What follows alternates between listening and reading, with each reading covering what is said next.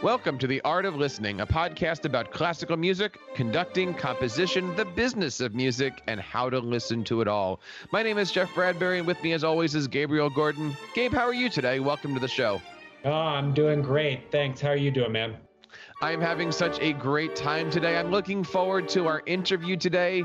I know that you guys are going to be hitting some great subjects. I'm really curious to see what is the status of professional musician in the face of the pandemic. A lot of great stuff going on. Tell us a little bit about who our guest is today. Eddy Malave and I went to high school together at LaGuardia High School, and we've known each other as gig musicians. He is a freelance musician in New York City, which especially these days is extremely difficult during the pandemic. And he's done some really great pivoting over the last year and a half, and we're going to talk a lot about that. Hope you have a chance to check out today's episode and share this podcast with your friends. Of course, you can subscribe to this on Apple Podcasts, Spotify, Stitcher Radio, and all of the great podcasting platforms. And we hope you have a chance to check out everything over on Gabe's website over at GabrielGordon.net and subscribe to his YouTube channel at GabrielGordon.net/YouTube. And Gabe, let's get right into our interview with Eddy Malave. My guest today is an old friend of mine from high school, Eddy Malave. Eddy, how are you today? I'm doing great, thank you. How are you doing? And I'm excited to be here. I am so excited that you're here as well. We had a great interview on your little podcast on Instagram. Can you tell us a little bit about that? Well, that actually was born. It's called Unison Orchestra Live on IG, and that actually was born from the pandemic because we had to figure out how to keep musicians employed of that sort.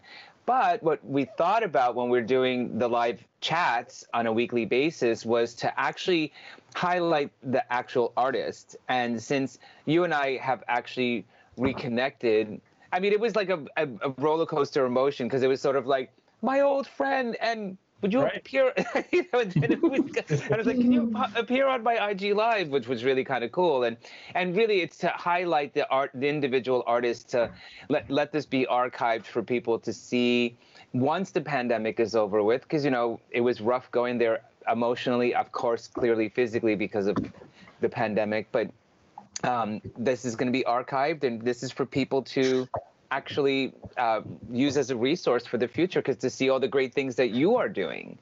And that it was just a wonderful interview. Really appreciated it. So Eddy, why don't you give our listeners an idea of your background and your biography?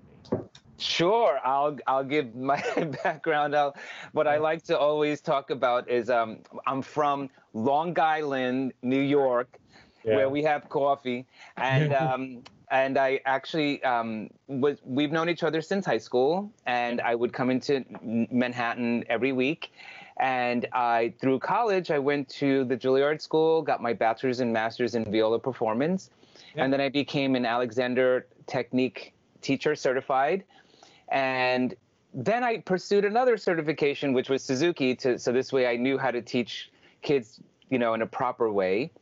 And then since then, I've gotten my body mapping. So there's that whole trajectory of my education as far as that's concerned.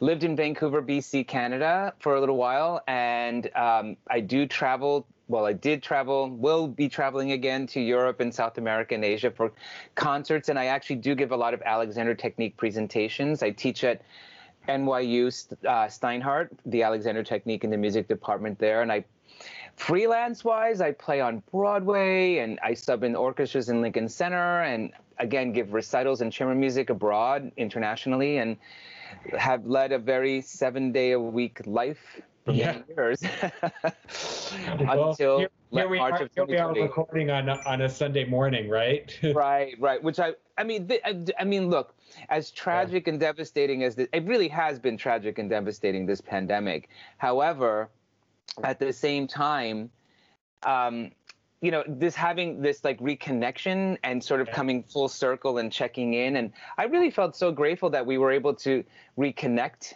for, because of social media. Right. And I was extremely proud of you to see, and still am, an advocate for all the wonderful things that you're doing. And I champion you, I support you, and I'm like, here, let me share stuff that you're doing and get your name even on a wider audience, because my audience is so eclectic and diverse, that goes from the Middle East to Asia to South America. It's like, hey, people that might not necessarily have heard of you, then would be interested, because you really are doing tremendous work for the at the greater community at large. Well, and you as well. I mean, just supporting. I mean, I see you sharing all kinds of things with different people, and I'm personally very grateful for all of the stuff that you've done for me and for all the other artists. I didn't know you were in Vancouver. Can you tell us a little bit about what you were doing there? To be honest with you, it was to escape the New York rat race, matrix, or something of that sort. And this was it's an unfortunate other time in history. It was actually, I flew out on 9/11. Oh. I was on a plane supposedly directly to Vancouver. Yeah. But we were grounded in St. Paul, Minneapolis for a few days, and because it was considered an international flight, we continued 3 days later, where most people were 2 weeks stuck. But and I was lucky that I was provided an hotel. But I went to Vancouver, and I basically stayed for 2 years, and I was going to be there to open a wellness center and start subbing in, which I did. A lot of the symphony orchestras, a lot of people, it's quite fascinating, because a lot of people in New York think, oh, New York is and it is. It's a center on so many levels, but people don't recognize that outside of New York, like Vancouver, I'm going to speak from my experience in Vancouver. It's like you have all these different symphonies that are all around the area. I was even flown to a town. It's a city, they call it, but it's called Prince George. And it was an hour flight north of Vancouver, and I was there literally every 2 weeks, or sometimes once a month, being flown up and to play in the orchestra there. And so they have all this freelancing that's going on, and a lot of teaching. And of course, I don't know why Canadians always say, well, we're the California of Canada, and if you're in Alberta, they say we're the Texas. I was like, why don't you just be Canada? Like, like, why do you have to compare? But in Vancouver, it was like a lot of coffee culture, a lot of yoga, like just very outdoorsy, and it's an outdoorsy city. So having culture and the arts, was a bit of a challenge. It still is, like for the Vancouver Symphony, you're making $50,000 a year. Yeah. And that's not enough to live in the city of Vancouver. You have to hustle, have multiple side hustles just to survive. But you're doing it for the, labor of love, for the arts. But again, you're in a city that's outdoors. It's not a, let's go. You have museums and concert halls, but, go for a hike. I mean, I lived in the West End, and I would see Gross Mountain this way, and I looked to the left, and I would see English Bay. Right. So, it was very, very naturey place. It is a naturey place, and I miss the air, actually. So one thing that I would wake up on a daily basis going, I can't believe the quality of air. Right. That I would be living. But so I tried to give it a stint for 2 years. That, unfortunately, had to leave because the wellness center never actually came to fruition. Yeah. And that was a time when we would always said that we would have the Canadian peso compared to the US dollar, because it had gotten so bad. It was $1.80 Canadian to $1 US. Wow. And if I had certain transactions in the US, I was like, I'm paying double. Like, it was really bad. And the orchestras are not paying enough. And so it became an issue. I can see that. So I went, Mommy and Daddy, can I come home, Exactly. The Long Island. Yeah, I know that you've been really involved in Unison Orchestra. Can you tell us a little bit more about what you've done during this time in American history, in the world history? In the world history, yeah. For Unison Orchestra specifically, it's not a rostered orchestra per se. Yeah. It's a entity that is more of we're morphing into understanding of what we really are, because it really wasn't a rostered orchestra. It was born out of Laura Cartman, who is a tremendous composer in Hollywood. And she's up for Emmys, and she wrote the score for Lovecraft Country. And the story goes that they said, okay, we're in the middle of a pandemic, so you're up, and we have to start scoring and putting the music together with the actual footage of the series of I won't say film, but it's like the series, the TV, HBO. And they were like, computers, and she was like, no. And she was like, and then they were saying, well, Macedonia is still working. They're working in person. And she's like, no. She said, we need to keep, American jobs. We need to keep a North American, because we actually did include some Canadians. And as we know, the AFM is the American Federation of Musicians between Canada and the United States. So what I did was I was brought on. So it was started by Laura Cartman and Lisa Liu, violinist. And I affectionately call her my young little sister, because she's 10 years younger. And, she was after me at school. But they got together, and they were like, and Laura said, how do we keep musicians? And it started off with the pool of Hollywood players. And then when we noticed there was going to be about 10 sessions, 10 episodes of some sort, they reached out to me and asked me and said, do you mind, because, it doesn't, I happen to have gone to Juilliard, but it doesn't matter what school one goes to at the end of the day, because all you care about is how you play. So I actually, not just because of school, but I've gone to many music festivals, and I've done different things, and I've, kind of active on Facebook. I'm dating myself, because apparently Facebook is for old people. I'm like, what? I was like, I'm young at heart. But anyway, regardless, I actually reached out to a bunch of colleagues from the Metropolitan Opera Orchestra, as you know, their plight, that horror that they're going through, being furloughed.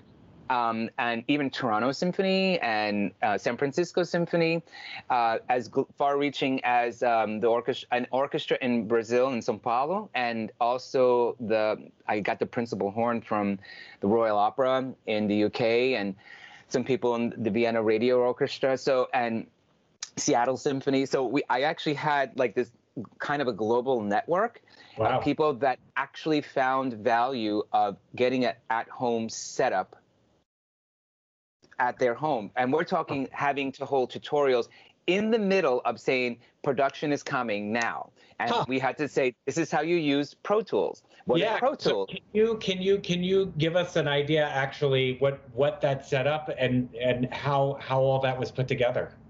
Well, I'll give you the condensed version of the story, because you know that there was chaos and a lot of emotions, and you know, this is in the middle of like everyone's lost everything, and here I had to enroll people to say, well, I can hire you, but first you have to invest, and you have to get a new laptop. You have to get Pro Tools, and people are like, what? And I was going, what is Pro Tools? They even talked about the quality of their microphone.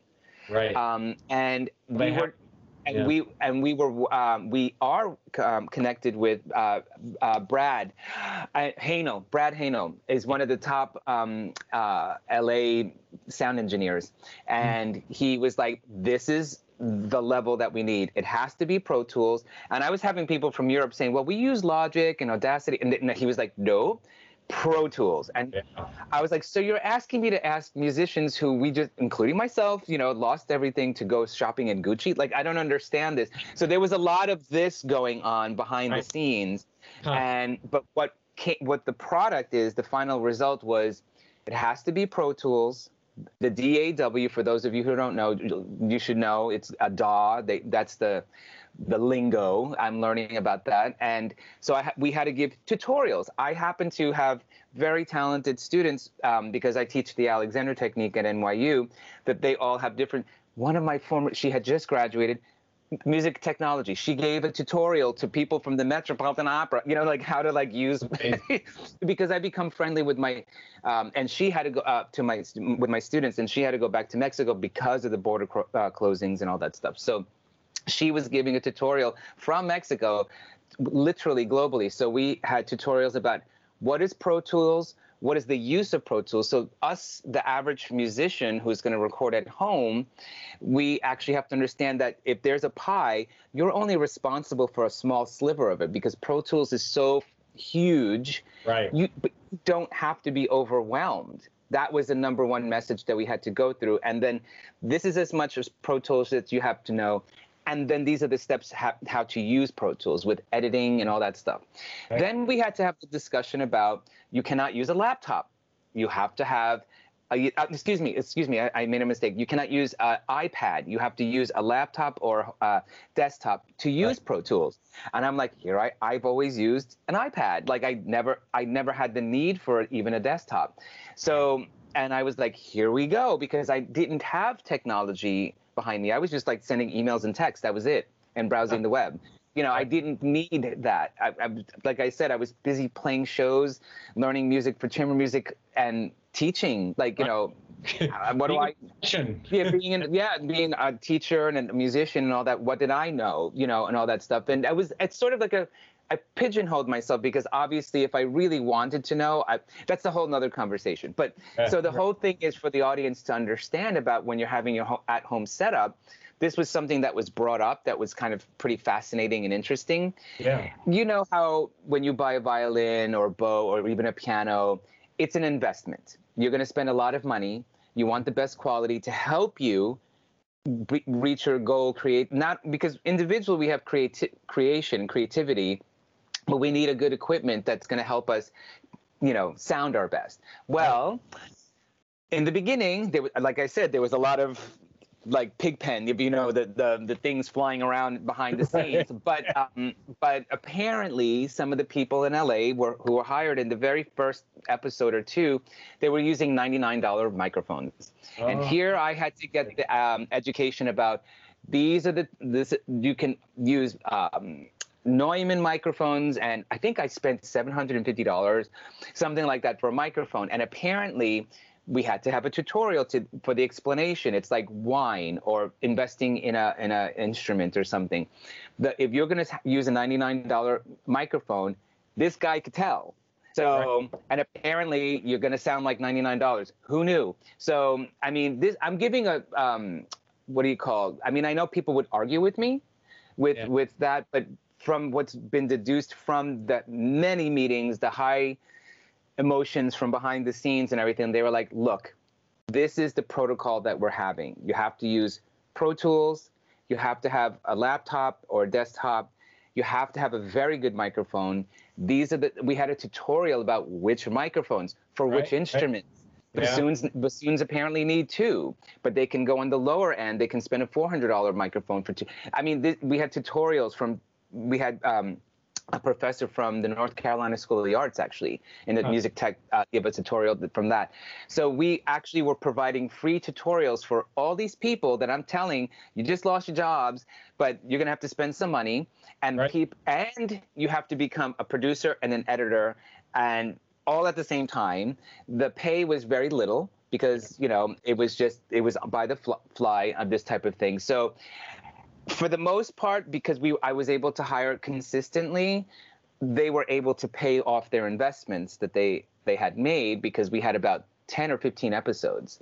Right. So it paid off all that all that stuff. So we recognize it's sort of like being a vegan when you have chicken or something like that. So when we use the word orchestra, it's not a rostered orchestra per se, as opposed to as more of referral service. So we're working, because we recognize working with Laura, who happens to be a very good friend, by the way. Okay. I've been to her house in LA, and it's like, oh, so there's many awards, a whole wall. But anyway, like literally, it's like, that's impressive. But, you know, but we need more Lauras, you know, just so this way they would be able to hire us, because of my network of people, and I'm not saying this to be like one of those high, you know, whatever, but like, Gabe, I can refer you if they said, okay, we have a project, whether it's going to be a string section or an individual blah, blah, blah thing. If I know that people have an at-home setup that follows a specific protocol based on Hollywood's level, then if anybody's coming to us, I'd be like, I have somebody. And I've been able, one French horn player was actually going to be on trial for principal horn in the Singapore Symphony and one of the London orchestras. Wow. But he is a member of the Baltimore Symphony. Like I said, I got a lot of people from a lot of different major orchestras. And the thing is, by the way, I want to tell the audience, you don't have to be in an organized orchestra. I'm a violist. I'm a freelancer. I'm not in major symphony orchestra. And I still actually was able to record, because what happened was we had to get the laptop, Pro Tools.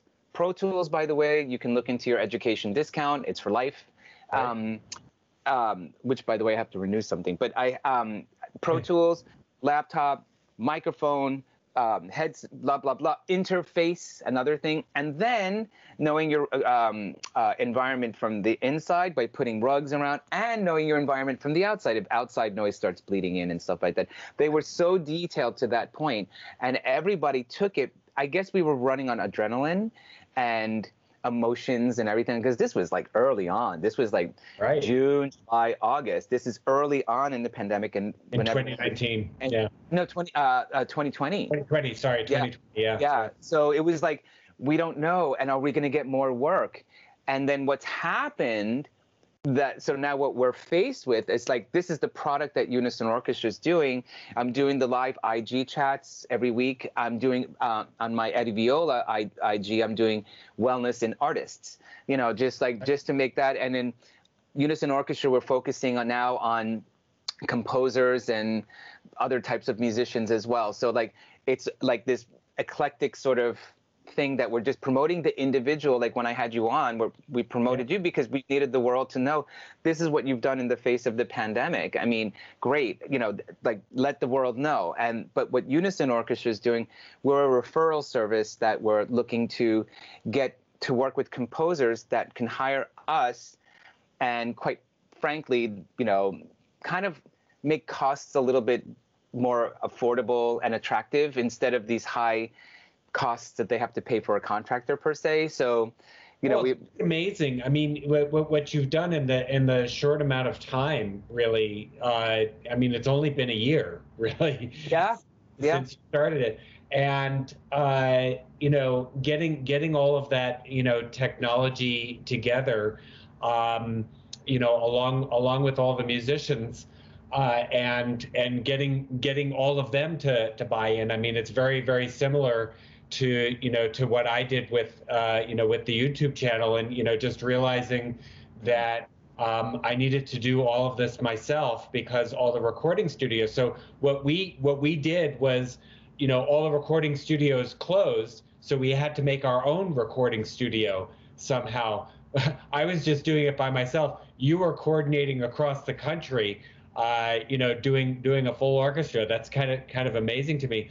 So what's the future? I mean, now that recording studios presumably within the next half year or so are probably going to start opening again, what's the future for Unison Orchestra?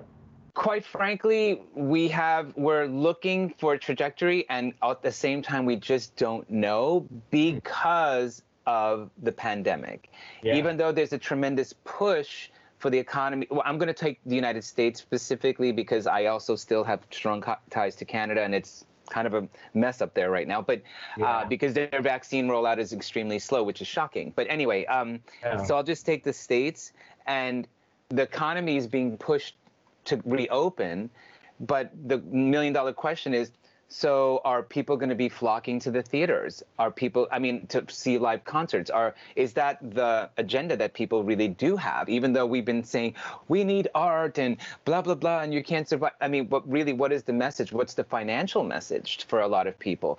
So we still have to see this emotional, psychological impact that this is going to be for people's spending habits. We just don't know. I mean, right now there's some work happening in Hollywood. I do know the insider thing that there's some work, but even violinists I'm saying this is slang, the 1% of the 1%, the inner circle, this is slang. But even they're saying they're not violinists anymore because there's no work. Like there's not the work that it was prior to March 2020. And I definitely think it's a ripple effect that it's brought us down to our knees. And we're just going to have to rebuild. And if it takes another year and a half, and yes, I'm saying another year and a half, and I'm saying it again, another year and a half, we just have to hang in there and be as creative as possible until we can rebuild. I mean, I personally, like, I'm going to speak from an East Coast point of view, like New York. I definitely think like burlesque shows and smaller venues and salon concerts are going to take off a lot sooner than the big organized things. Right. Because maybe people want smaller venues before they actually feel comfortable to go out into the bigger thing. So it's just going to take time. So with Unison Orchestra, even though we're optimistic, we are we're aligning ourselves with composers to let them know what we actually have to offer in person and remote musicians. Right. Because we have musicians now who are able to record at home, but we also have musicians that we can say, okay, I have somebody here. I have someone that you need someone in person. Here you go. So, I mean, we have this whole thing that we've been putting together, and we're still we have the lists, but we're still working on inclusiveness because it's not an exclusive thing. Right. And again, I have to always tell people, we're not a rostered orchestra. We're a referral service. And if I know that you play the violin and the banjo, let me know. Like, and then like, and do you have the ability for at-home recording and depending on your location, to go in person. So that's what we're looking for. And we're optimistic that things are going to happen, but we just don't know because we can say COVID, but I mean, we just don't know. Like, because once this is over with, what's the economic impact? What's the mental, social impact that's going to be? So it's going to be some rebuilding that needs to be redone. And there is a reshaping. Gabe, think about it, how we reconnected through not only social media, and now we're getting to see each other and we don't have to go on a plane and there's no exhaustion. And it's like, hey, press, schedule here. And I mean, I think silver linings, that's a positive sort of thing. But again, for the music industry, we just have to wait and see. We can still be optimistic and plan, but we just still have to see. Well, I think there's an interesting parallel between, how companies made people remote, and people have been able to work from their home for like well over a year now. And some companies are saying, well, we want to stay remote and, perhaps, get rid of renting a space so that everybody can work remote. And some people are saying, no, we want people, to be around other people, and that's an important factor.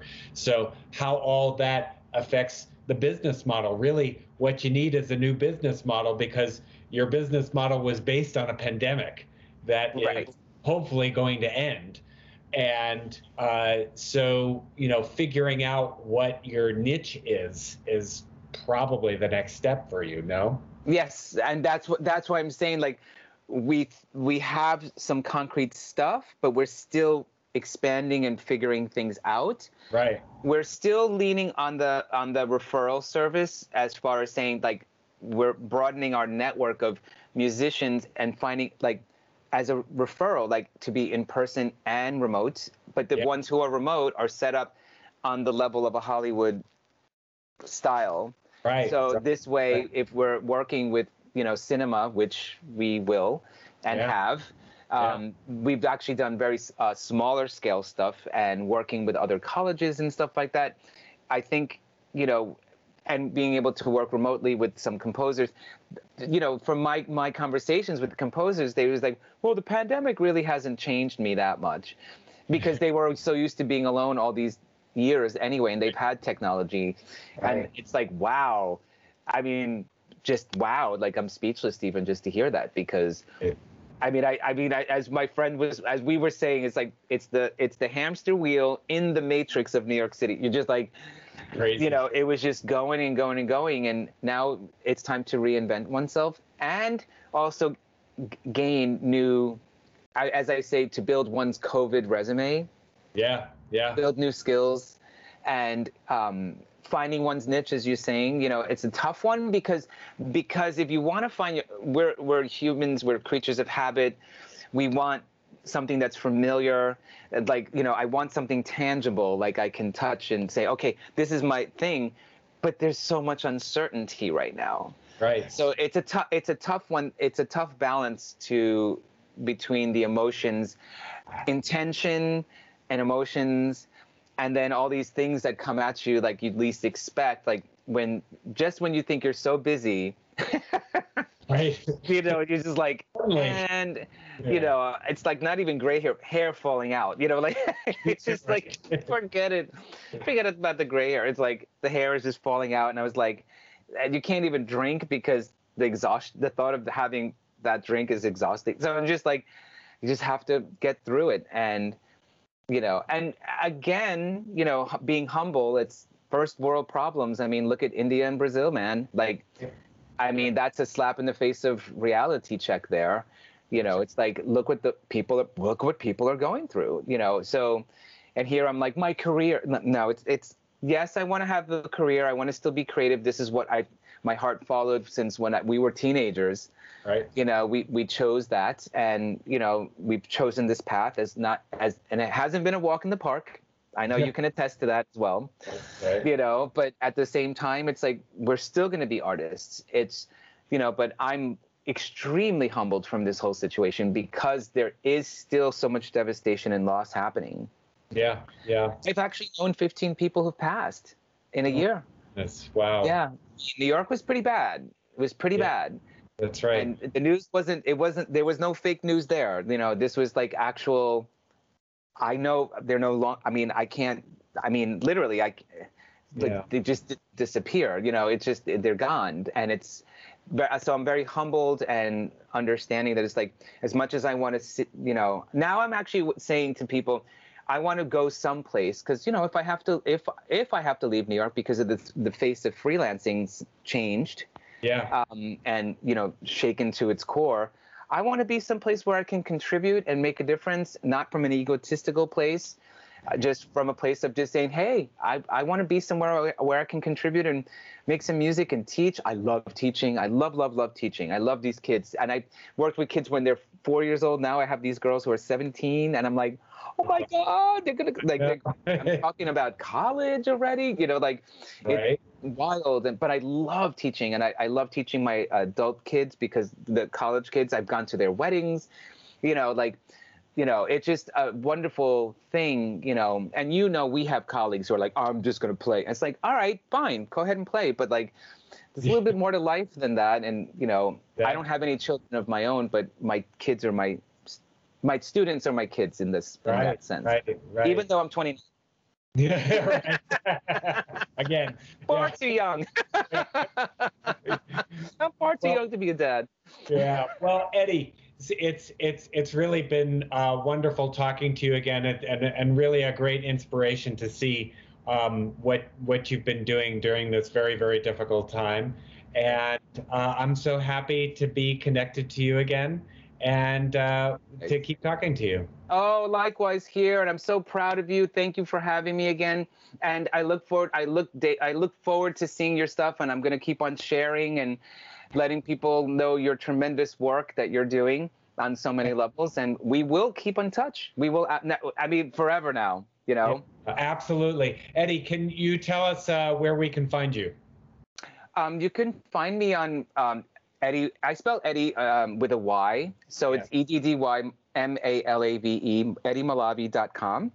Mm-hmm. Or you can find me on Instagram as Eddy with a Y Viola, Eddy Viola on Instagram, and I'm on Facebook, Eddy Malave, and I have a fan page there as well, Eddy Malave Violist or something, and then. Yeah, that's my social media. On Twitter, Eddy Viola as well, Twitter. There you go. All right. I'm tweeting now. I'm tweeting. Amazing, isn't it? Yeah, and it's fun because it's like, I just got to press a button. That's all. It's like, I don't have to do this long post. And, it's just like, oh, hashtag here. That's it. We're good. We, of course, hope that you guys had a great time listening to this episode of The Art of Listening. Don't forget to subscribe to us over on Apple Podcasts, Google Podcasts, Amazon, Stitcher Radio, Spotify, and anywhere that you guys get your podcasts. Gabe, what can we be expecting from you over on GabrielGordon.net this month? Well, I am starting to work on all the Kreutzer etudes after I finished all the Wolf Hearts. And I'm working on a few more videos, the entrance of the Queen of Sheba, as well as the Barber Adagio, and some other old favorites. And of course, if you're looking for more information about that, check them out over at GabrielGordon.net/YouTube. Hit that subscribe button. Tell your friends about it. If you're a teacher, musician, it's got some great stuff for you guys. GabrielGordon.net/YouTube. And that wraps up episode number 11 of The Art of Listening. On behalf of Gabriel Gordon, my name is Jeff Bradbury saying enjoy the music.